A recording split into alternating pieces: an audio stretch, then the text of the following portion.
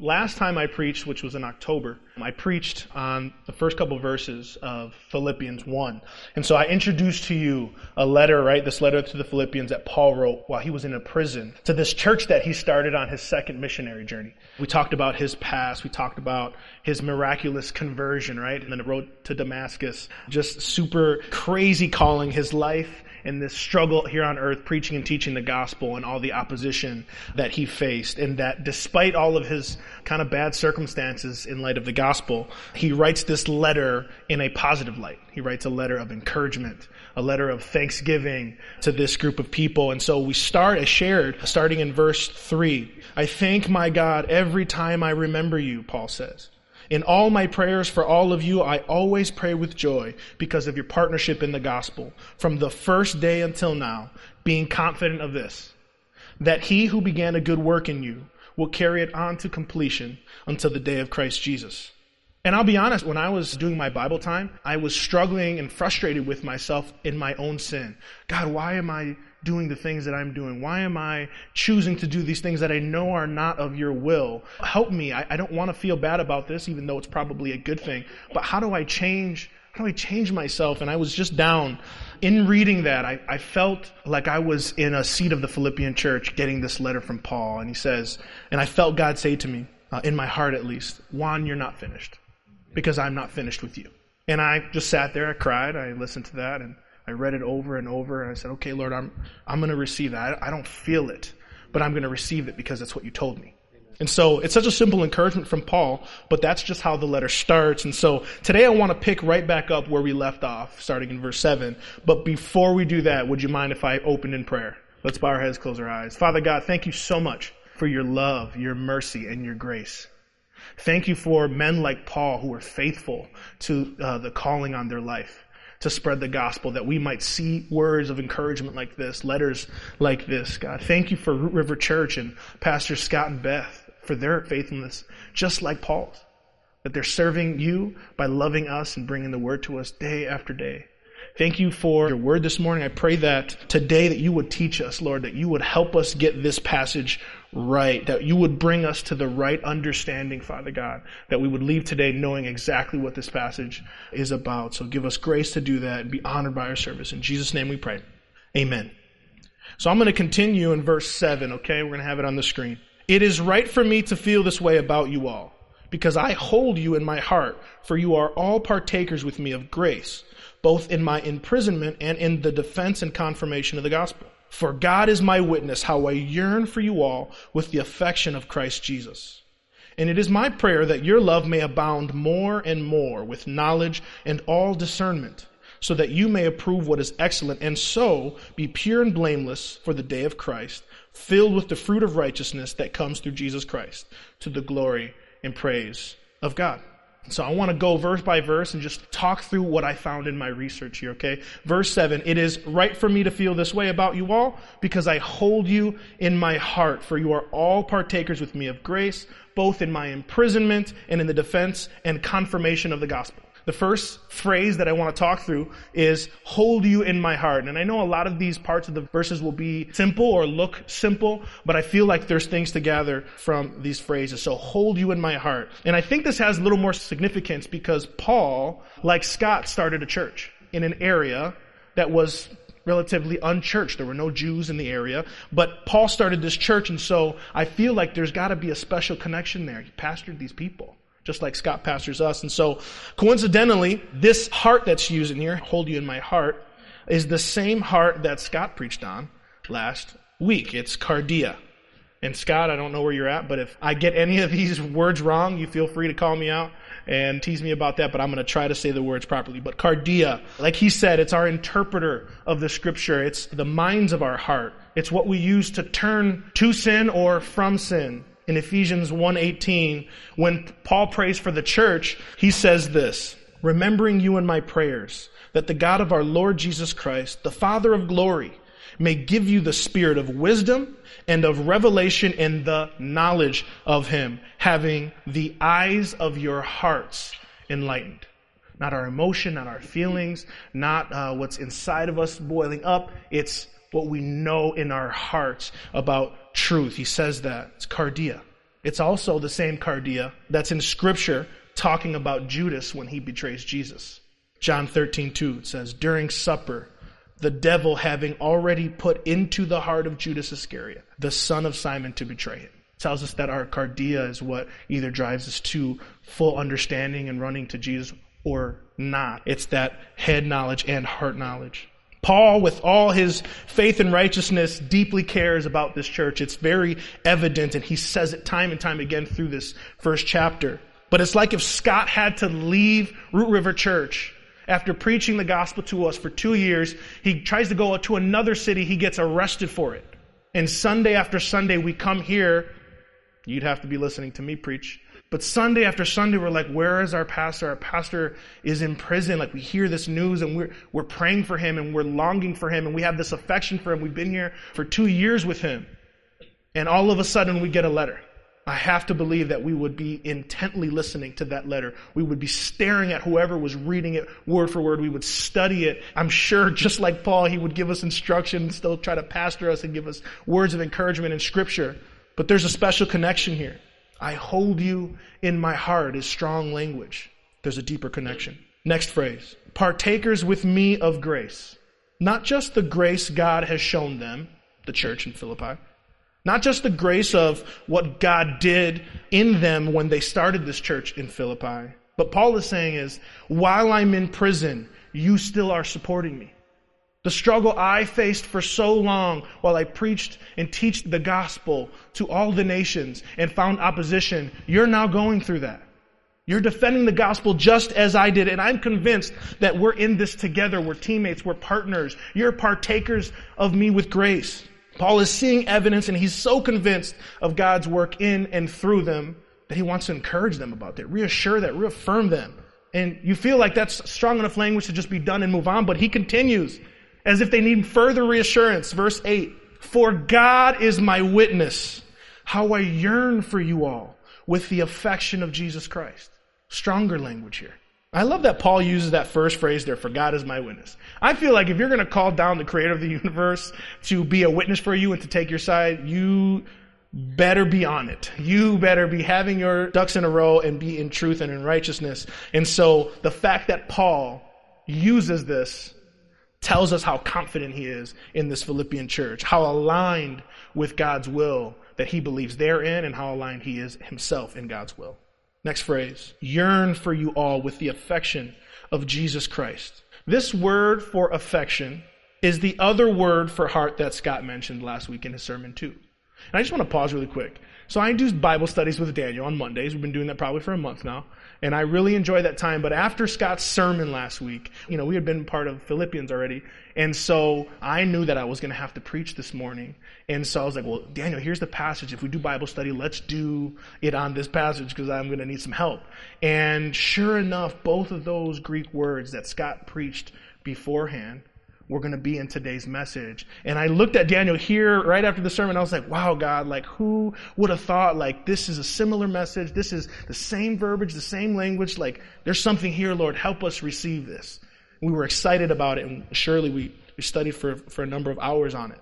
But it is the same word, and that word is splanknon. Hopefully I got that right. Splanknon. This is, like Scott said, their bed of emotions. It's their emotional conviction. His emotional conviction for the Philippian church. He's moved and emotional about them, just like Jesus might be for us. He longs for them, is the definition. He's longing for them. He yearns. Verse 9. And it is my prayer that your love may abound more and more with knowledge and all discernment. Now, these next couple passages of Philippians, next verses, are super important because they're dependent upon one another. They're distinguished from one another in the right order, so it's important that we know what comes from what and where it comes from, okay? First word, love. What's interesting is that Paul uses this love in almost all of his letters, in Ephesians, Colossians, 1st and 2nd Thessalonians, and 1 Corinthians. We see the same word.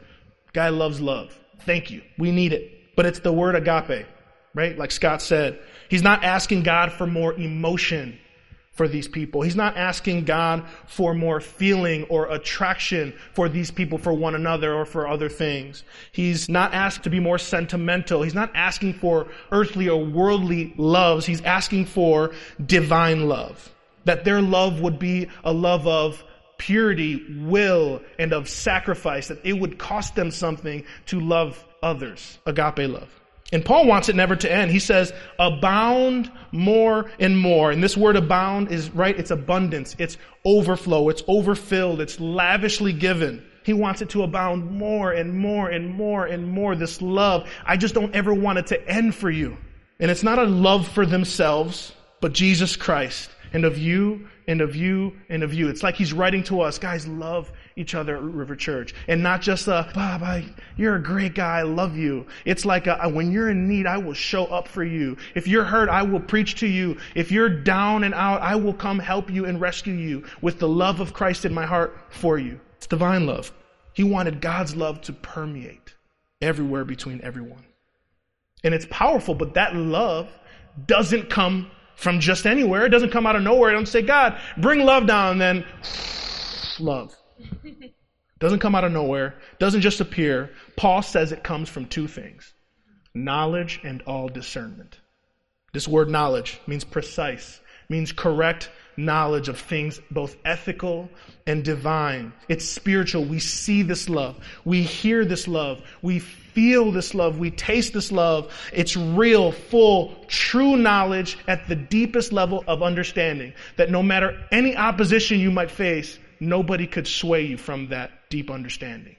Our love for God and others shouldn't be controlled by our emotions, but rather by the truth of the scriptures. Now, I'm going to be honest. Listen, if I love people in my life, or even here, with my emotion, I would be a very lonely guy. And then I feel I'm just being transparent. My love is not perfect. I will be impatient. I will be sinful. I will get angry. I will be frustrated. I will say things that don't align with Scripture. But with Jesus in my heart and His love, that can change. Romans 10:2-3. Paul criticizes the Israelites, and this is kind of just to show you that this love, this knowledge that we think we might have is not the right love that we need. We need it to align with knowledge. It says, for I can testify about them that they are zealous for God, right? They're chasing after God. But their zeal is not based on knowledge. Since they did not know the righteousness of God and sought to establish their own, they did not submit to God's righteousness. It tells us that love without knowledge, true knowledge, is not valuable. He criticizes Israelites. We cannot establish our own righteousness. We can't define for ourselves what righteousness looks like. There is righteousness that comes from God, and we either align with it or we do not. And the dangerous part of our society is that our society tells us our feelings, our emotions are 100% validated. That if somebody offends you, you get to be angry. But the gospel gives me a different message. It tells me otherwise. That a proper understanding of God and His word will 100% lead us to transformation. We shouldn't be driven by feeling. We should be driven by instruction. And that's hard to receive because it's hard to overcome your emotion, especially if oftentimes you've sold yourself to it, which I myself have been a victim of. That has been part of my sinful nature, to choose that emotion over to choose that instruction of Jesus Christ. And it is my prayer that your love may abound more and more with knowledge and discernment. And here's why. So that you may approve what is excellent, and so, as a result, be pure and blameless for the day of Christ. First phrase, approve what is excellent. This is to test, to examine, to scrutinize the things of the world and to be able to distinguish them apart from Jesus Christ or not. Excellent meaning God's will. Not just asking, is this good or is this harmful, but asking instead of the good, which is best. This requires both knowing and both loving. Leads us to being able to approve of the things, to align with the things. When I looked up the Greek word, which I cannot pronounce, the definition also said often used as prove, being able to prove, saying, I will prove that. And as a result, the Bible says that last phrase, we'll see ourselves pure and blameless. Now, when I read this, right, I'm already struggling with the things I know I do that don't align with the Word of God. I already know my sins and my struggles, and I see the words pure and blameless, and I ask myself, how in the world could Juan be pure and blameless? I'm sure I thought too, how could so-and-so also be pure and blameless? But more so, I thought, how could I be pure and blameless? So I asked God that. What does this mean, pure and blameless? It could mean two things. Am I pure and blameless because Jesus says I am? Like by association, I'm pure and blameless. Another way could be, am I pure and blameless because he works it out in me and it's a tangible, real, actual thing? By association or a reality? And I feel like I settled on one. In the verses leading up to this, it's very clear. Love, real thing. Knowledge, a real thing in me. Discernment, a thing that's produced as a part of that. Being able to approve, that's a real thing. And so for me, I absolutely have to believe that this is exactly the same thing. That it's a real thing, that I can become pure and blameless. And there's a small example here that Paul uses later in Philippians. He says, do all things without grumbling and disputing, which are both real things inside of us, so that you may be blameless and innocent, children of God without blemish in the midst of a crooked and twisted generation among whom you shine as lights of the world. Have to believe that this is no different. Pure and blameless is a real thing in me, as it's etched out in this passage. We can become pure and blameless. But then I had another question, because I'm like, okay, God, I can become pure and blameless, but I know that there's things that I'm still doing that's not very pure and not very blameless. So I asked another question. Does this mean I'm perfect? Does pure and blameless mean sinless? And the answer is no. And Paul answers this later for us in the letter, Philippians 3:12-13. He says, not that I have already obtained this or already am perfect, but I press on to make it my own because Christ Jesus has made me his own. It means that our hearts are in the right place. Our posture before God is proper. It's of humility. It's understanding his truths and where I relate into it. In our hearts, as we discover our sin, we confess it. We wage war against it. We hate it. And at the same time, while hating our sin, we pursue the opposite end of that, which is holiness and righteousness. And we seek to please the Lord in everything, even though we fail. I'll still press on. It means that, later in the verse, filled with the fruit of righteousness that comes through Christ Jesus. That's really simple. We end up producing righteousness. We get in right standing with God as a result of that. We're obedient. Now that word, fruit of righteousness, that phrase, really draws my attention to something that we found in John earlier last year. John 15:4-5. Gives us a perfect analogy. Jesus says, abide in me and I in you. As the branch cannot bear fruit by itself unless it abides in the vine, neither can you unless you abide in me. I am the vine and you are the branches. Whoever abides in me and I in him, he it is that bears much fruit. For apart from me, you can do nothing. Without Jesus, we don't have it.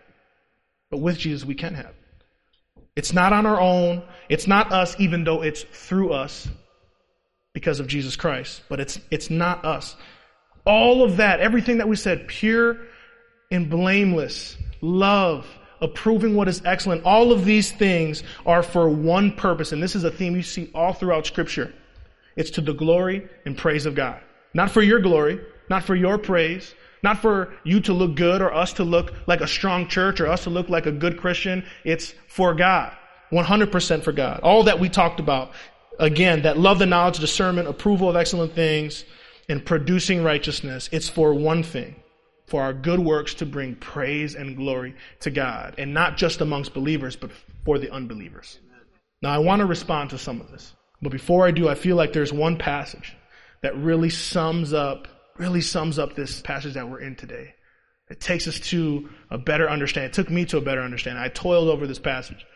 And I just kept reading in my Bible, and I finally found a number of verses that I felt completely explains what Paul's saying. And it so happens to be what Paul says to the Colossian church. Colossians 1:9-14. For this reason, since the day we heard about you, we have not stopped praying for you. We continually ask God to fill you with the knowledge of his will through all the wisdom and understanding that the Spirit gives, so that you may live a life worthy of the Lord and please him in every way. And here are the ways: bearing fruit in every good work, growing in the knowledge of God, being strengthened with all power according to his glorious might, so that you may have great endurance and patience, and giving joyful thanks to the Father, who has qualified you to share in the inheritance of his holy people in the kingdom of light. For he has rescued us from the dominion of darkness and brought us into the kingdom of the Son he loves, in whom we have redemption, the forgiveness of sins. This is Christian life right here. This is our sanctification process. This is us etching out our faith. This is the step-by-step how we can move forward in righteousness. This is the step-by-step way for us to be on track with what God is doing, to be about his will. Root River Church, this is what I felt God was telling me. Scott brought us through the whole book of John over 2 years. Week after week, we studied the life of Jesus Christ, his birth, his ministry, his miracles, his death, and his miraculous resurrection. We encountered strong head knowledge, and our minds were enlightened. We were exposed to the deep truths of God, and it's important more now than ever, church, that as we enter into this new book of Ephesians that Scott started, with Scott leading the way for us to take that head knowledge and receive it. To take everything that Scott's been bringing to us and actually apply it. Not just be here on Sunday mornings and being listeners of God's word, but being doers of it instead. To apply it, to allow ourselves to be corrected, one, by God, but two, by the people in our lives that are bringing the word to us through Jesus Christ, through his actions and through his love. To focus on the preaching of God's word and to allow ourselves, here it is, to transition from head knowledge to a deeper spiritual understanding that happens in your heart that gets you to a point where you cannot be shaken. As you begin to do that, you're going to find yourself more understanding of his commands. You're going to find yourself being more obedient. You'll be challenging yourself to love others, to be more sacrificial, to keep foul language out of your mouth, to treat the people that are frustrating in your life right, to show that Christ-like love. You'll find yourself being more sensitive to his will for you this day and the next. You'll find yourself caring about how you present yourself in alignment with the scriptures, truly testing yourself over and over to see if you're on the right track. You'll be able to attest and approve what's necessary for your love to abound more and more, as Paul prays. And as a result, you'll be pure and blameless for our King. My heart for you, church, my heart for us, my heart for me, my heart for Scott and Beth, is that we take that seriously. And I know that's Scott's heart. He's been preaching it to us week after week for these last 2.5 years. That we never stop this pursuit with Jesus Christ, that we would transition from head knowledge to a deep heart knowledge. That's what I have for you this morning. Let's pray. Father God, thank you for your love, your mercy, and your grace. Thank you that we have your word to study in our language. Thank you that it's not illegal to worship you in this country. We thank you that we have the freedom to preach and teach the gospel to everywhere. Thank you for doing what you've done all through history. We thank you for men like Paul, who could care less about his physical and earthly circumstances, that he would preach the gospel till he's blue in the face. Father God, thank you for Root River Church's lead pastor, Scott Harms, that he shares that same faith as Paul, that I wholeheartedly believe if he were in prison, he would be writing us letters, still trying to preach to us and to encourage us. Thank you that we're being led in a direction that honors you, God. Thank you, Lord, for bringing us correction. Thank you, Lord, for the word that brings us to more love, a word that brings us to righteousness, to be pure and blameless for you, God, and not just for us, but for those on this earth that are unbelievers, God. Give us faith, give us strength, God. Give us grace to understand and receive the scriptures as you so intended. I pray, God, as we transition to a time of worship, God, that we spend this time reflecting on our walk with you, that we identify what's good and bad in our lives, we identify what's of you and what's not, and that we plead with you to help us get rid of it. that we leave here on a Sunday morning, instead of just listening, that we would go home and we would open our Bibles and study so that we know more of you and in you and through you, so that it can lead us to heart change, God. I don't want to be the way I am. I want to be better. I want to be in alignment with your will. And my prayer, God, is that it happens for this church. In Jesus' name we pray. Amen.